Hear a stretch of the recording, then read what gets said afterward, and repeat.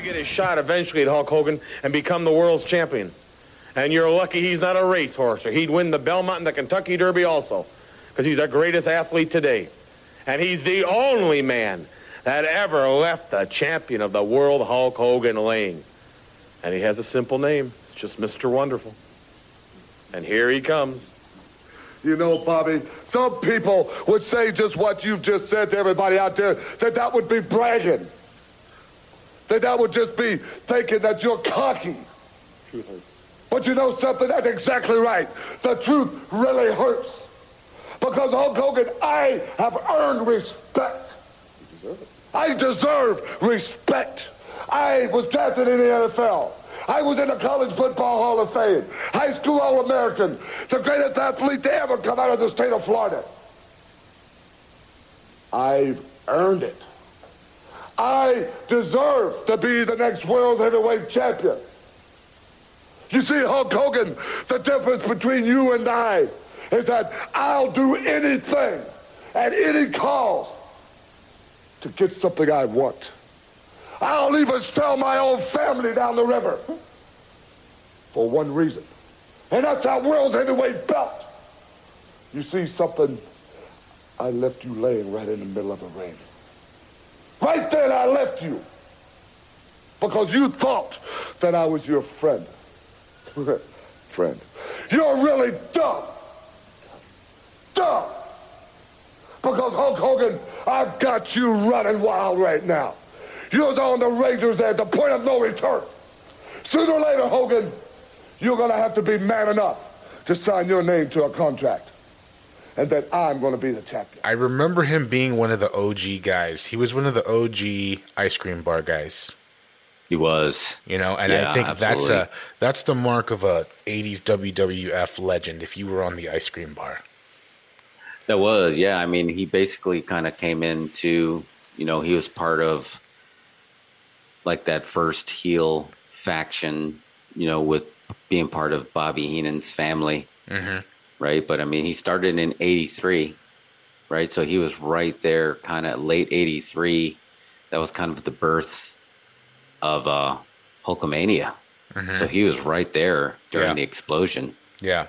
I mean, and, you know, he was a big part of, you know, obviously he was the main event of WrestleMania 1. That's right. He was in the match with Roddy Piper, right? Roddy Piper, yeah. So it was and Mr. basically, T. Yep. Roddy Piper, Bob Orton Jr., and Paul Orndorff with Hogan versus Mr. T with Jimmy Snuka in their corner. So, I mean, you don't get more OG than that being the main event of WrestleMania 1. Right. You know? And, you know, and I think a lot of people over the years kind of made it seem like that he was brought in to be the fall guy because there was no way that Roddy Piper was going to do the job to Mr. T, but he wasn't going to do the job for Hulk Hogan either. Right. Right. So they always made it. But make no mistake, you know, Orndorff was over. I mean, Orndorff was on a very similar trajectory than Macho Man Randy Savage. You know, he came in when everybody was, you know, a body guy, you know, and Vince was like in the bodybuilders, and Orndorff had that build. But the difference was Orndorff was a true badass. Like he was like a guy, you know, everyone knows. Have you ever heard the story of Orndorff getting in a fight with Vader in the locker room? No. You never heard that story? No. Oh, wow. Tell that story. Yeah, so this was later on in his career, just to show how much of a badass Paul Orndorff really was. You know, Vader at this time in the 90s was kind of known for being a badass and being able to, you know, beating the crap out of people in the ring. And he basically, this is, you know, I'm just going on what they kind of said, you know, internet, but, you know, there's versions of this story, but they all line up, you know, and Vader got really lippy with Paul Orndorff, who was kind of one of the agents at the time, you know, and by this time, Paul Orndorff was a little bit older. He had that atrophy in his arm, you know, where one of his arms shrunk. Yeah. So wait, how old was he? When was this? Oh man, this was late. So this was early 90s. Yeah, like 19. maybe like 1990, 91, around that area when he just kind of, so he was already kind of retired. You know, he was already in his retirement age because remember, he started in the 70s. Yeah. So this is 20 years later. So he was older, but so the story goes that he was basically sitting there, you know, he's a Florida guy too. So he wasn't wearing any shoes. He was just in flip flops and not like the slides, the what we would have called thongs. Yeah. You know, the ones that tuck between your toes. Chanclas. Yeah, chanclas. And Vader got lippy with Orndorff, and Orndorff actually gave him the opportunity to take a swing, and Vader tried to take a swing, and Orndorff moved, and he basically knocked Vader out with his atrophied arm. What? Really? Not with his strong arm either. Like his atrophy arm. Then apparently he knocked him down with a blow, and he started putting the boots to him with his chanclas on.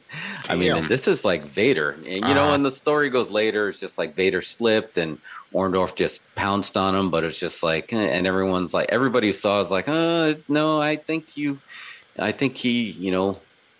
underestimated somebody who was like a true badass, somebody who kind of grew up, you know, his career grew up in the 70s where you basically were the piper and you were kind of fighting for your life when you were a heel. Yeah. So that doesn't, but yeah, he was a legit badass. So he was on that trajectory that I think, you know, there was even talk for a while of just putting the belt on him the same way they had talk of putting the belt on Savage. Yeah.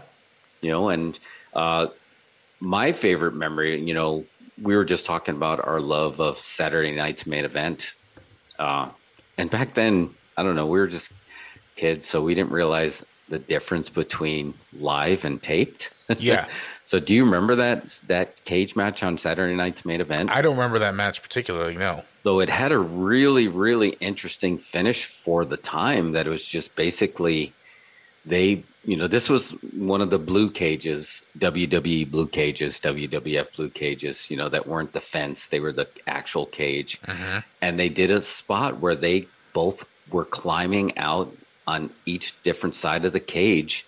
And they had two cameras on each side. Now I realize they had two cameras on each side. Back then I was just like, holy crap. They were basically racing to see who can make it to the floor first. And they timed it perfectly where they both dropped and their feet hit at the exact same time. Really? Now thinking back, I was just like, oh, wait, Saturday Night's Main Event, that wasn't live. That was taped. Yeah. So they could have easily, you know, they just probably had them both drop. And, you know, they fixed it in editing where it was literally a tie. And that was they have like a split screen going of their feet? Yeah, they did. Okay. Yeah, they had a split screen going to see whose feet hit, and their feet hit, and they had the little timer in the corner just to see whose feet, you know, hit, you know, within seconds. And it was a legitimate time. And think about it, back at that time, that was when Hulk Hogan was untouchable. So for him to even, like, nobody even thought about Whitley, like, of, you know, him being even touched, right? Yeah. It's just like, it was a big deal if anyone got anything over on Hogan. He was John Cena, you know, back then, where no one touched him. So that was a huge deal for him to take a tie, even, because like nobody can beat Hogan. Nobody could even tie Hogan, but Orndorff tied him. Yeah. and that was a big deal, you know, and it came out, and he just always had that like ferocious energy.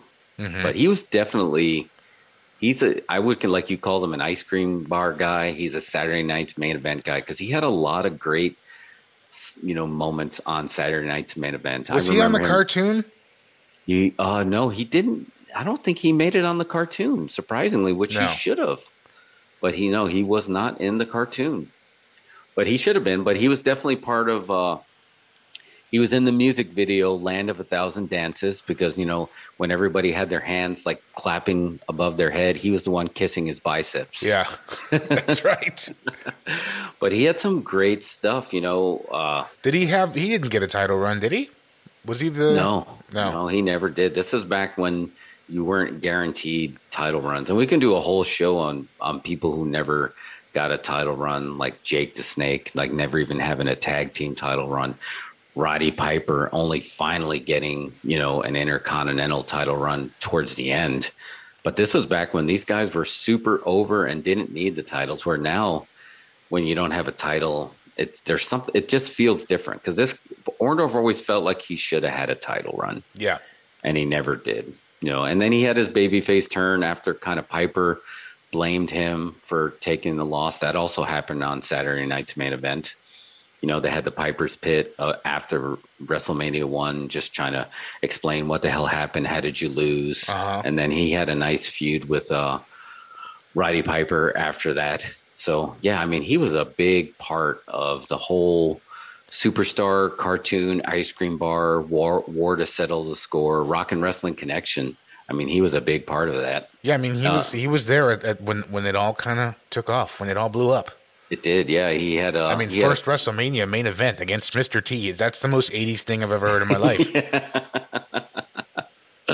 Absolutely true. And think about it was, what was a little more cutting edge that I just remember too? He had a pretty big feud with adorable Adrian Adonis, another late great legend. Yeah. And think about it.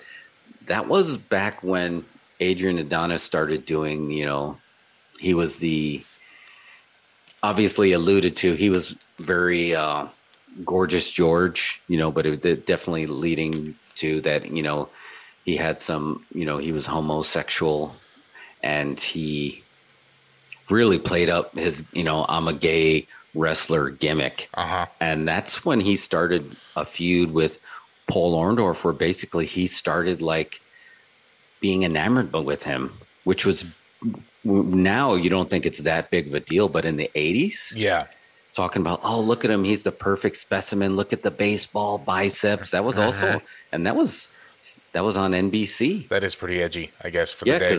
Because even later on, obviously Goldust took it to another level with his Razor Ramon heart on his chest, and giving Ahmed Johnson mouth to mouth, and even that was edgy. But for the 80s, I wouldn't say edgy, because it's not like it's smart and they're exploring like different types of lifestyles and relationships. It's just kind of goofy. Yeah, but you still probably couldn't do it today.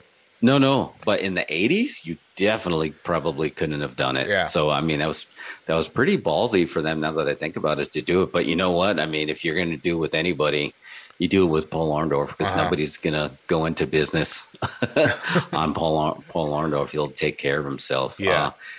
The only other big thing that really comes to mind was he was the introduction to Oliver Humperdinck. Who just had a very small run. He was a really famous manager throughout all of wrestling, but he only really had a small run in WWE, and it was with Oliver Humperdinck and Bam Bam Bigelow. I think was Orndorff's was also part of the first ever Survivor Series. Was he?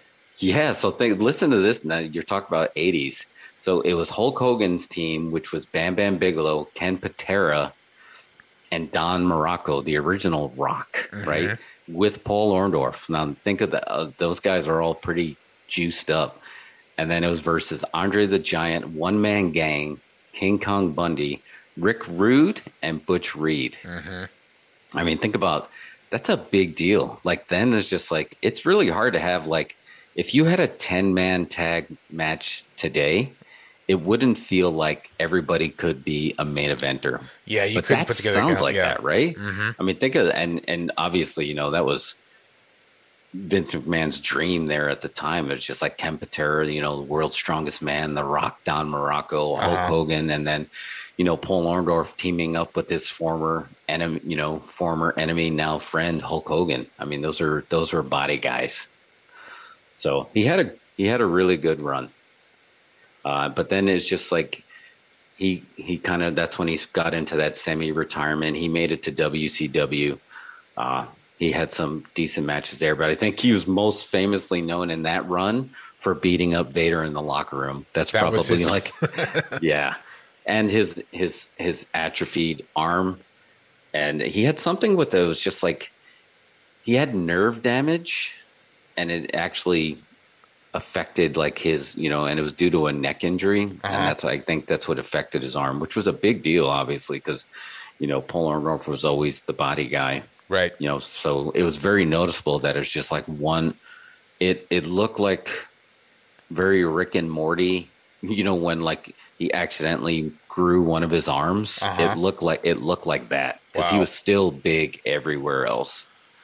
But yeah, I think that was his, like I said, that was his big, he was known after that. And then he was part of the Herb Abrams thing. Remember the special on Dark Side of the Ring? Yeah.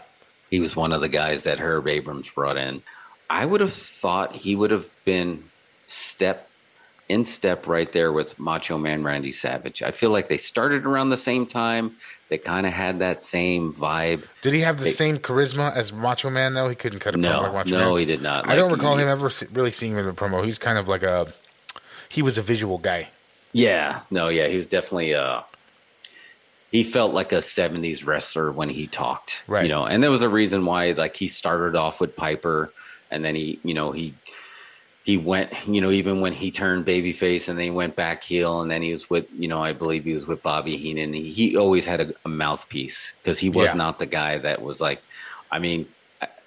he's not like Brock Lesnar, where it's just like, if you hear a Brock Lesnar promo, you're like, please hand the mic to Paul Heyman. Mm-hmm. But at the same time, he had a lot of trouble carrying that mic. He just had the same presence, and he had the same anointment from Vince McMahon. It's just like, if Hulk Hogan ever couldn't do it, he would have been in that top 5 of people who can replace Hulk Hogan. Mm-hmm. And it's just like, you would think somebody like that could go for a long time. Yeah. So, all things considering, he didn't. Was it his health problems? Was it his arm? Yeah, I think it was his health problems. I think it was, some neck injuries. Because like I said, he started in the 70s, and like his last WCW run, I think, was like in 93. Like I said, he had small appearances like that, but that's like a 20-year career back then was, I guess, considered short, right? Yeah. But it had to have been because of like a neck injury. I don't remember. Was he part of like, you know who he was? I forgot about this. I just saw that. He had a team called Pretty Wonderful. Do you remember Paul Roma? He started off as like enhancement talent. And then he had a run with Jim Powers as the Young Stallions. Cause back then, when there's extras, you didn't expect them to be like chiseled, like big dudes, because all their stars were big dudes. So like when Paul Roma was like put in there to do a job, you're like, oh, that's unusual. So then they took the two enhancement talents that were like really jacked, and like, let's put these two together, and they became the Young Stallions. Mm-hmm. And then later on, Paul Roma had a turn, and then he was Power and Glory with Hercules Hernandez. But anyway, fast forward 1993, Paul Roma showed up, I think, and he teamed up with Paul Orndorff, and they called themselves Pretty Wonderful. I don't recall that one, but that's a great name. Yeah, Pretty Wonderful. So it's funny, we posted on our social channels the Titantron for Paul Orndorff, but he was before everybody had music. Yeah, what was his song? He didn't have a song. That's the funny thing. Oh, so he had no walk-in music. He had no walk-in music. This was pre everybody having music. Yeah.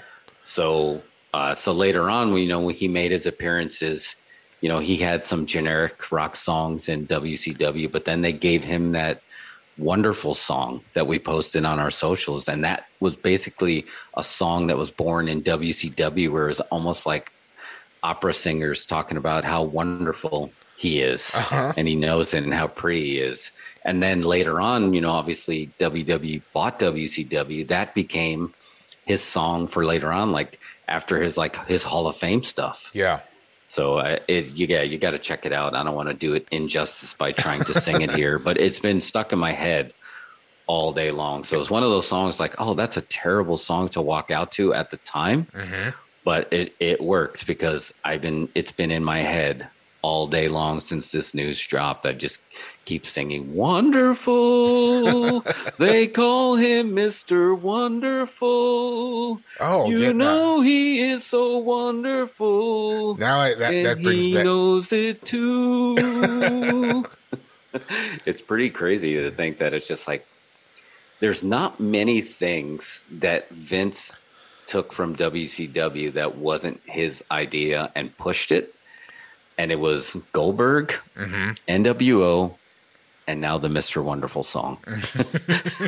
It's pretty much anything else. If you brought anything else from WCW, I guess we'll put Sting in there. So was Vin not a fan of the song? Is that what you're trying to say? No, I think he was a fan of the song, and it's just like, but even if he's a fan of something, if it wasn't his idea, he's gonna turn it into something else. Like think of like Matt Hardy, right? He couldn't be broken Matt Hardy, so he had to change it to woken Matt Hardy because it wasn't his idea. Right.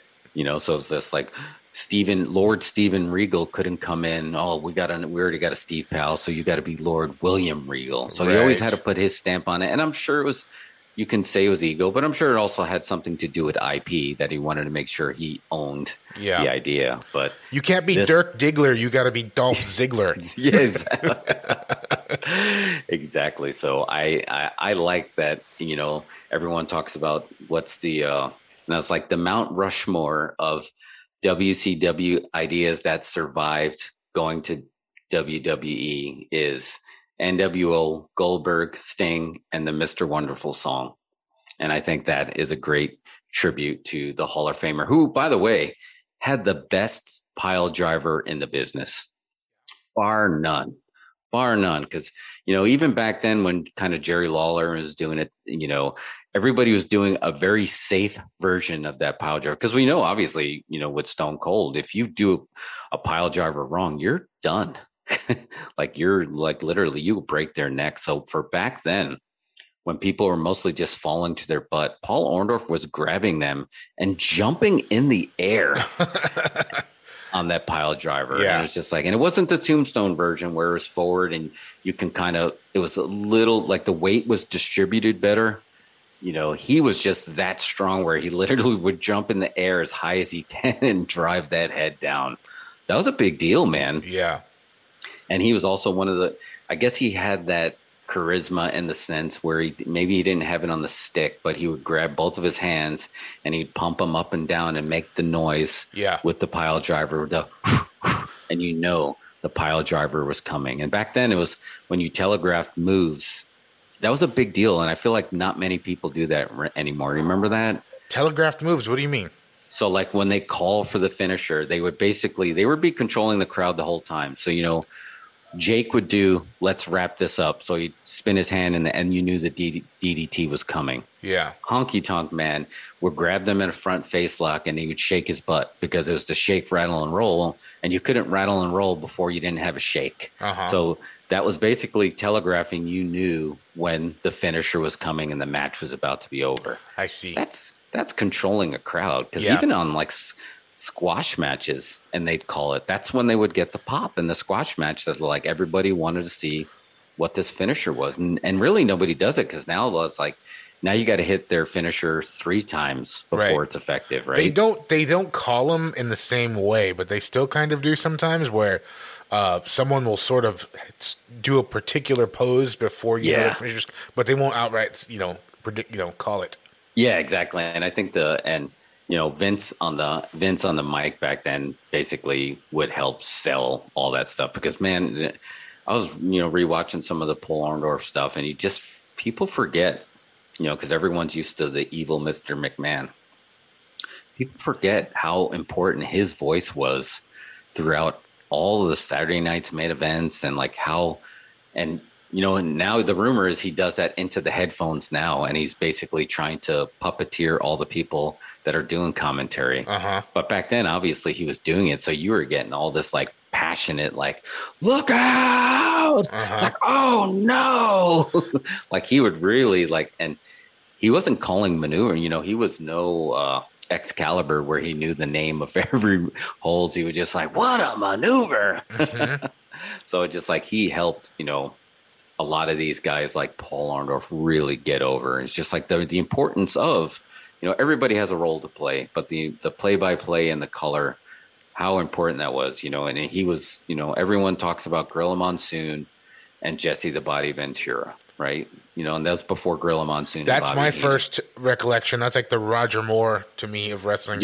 Yeah, exactly. But, there was, when Gorilla wasn't doing it, Vince McMahon was the guy on the stick, and he just knew his ability to sell was there. So like when you were over with him, like Paul Orndorff was, he's going to get you over, and every single thing you do, he's going to make it wonderful.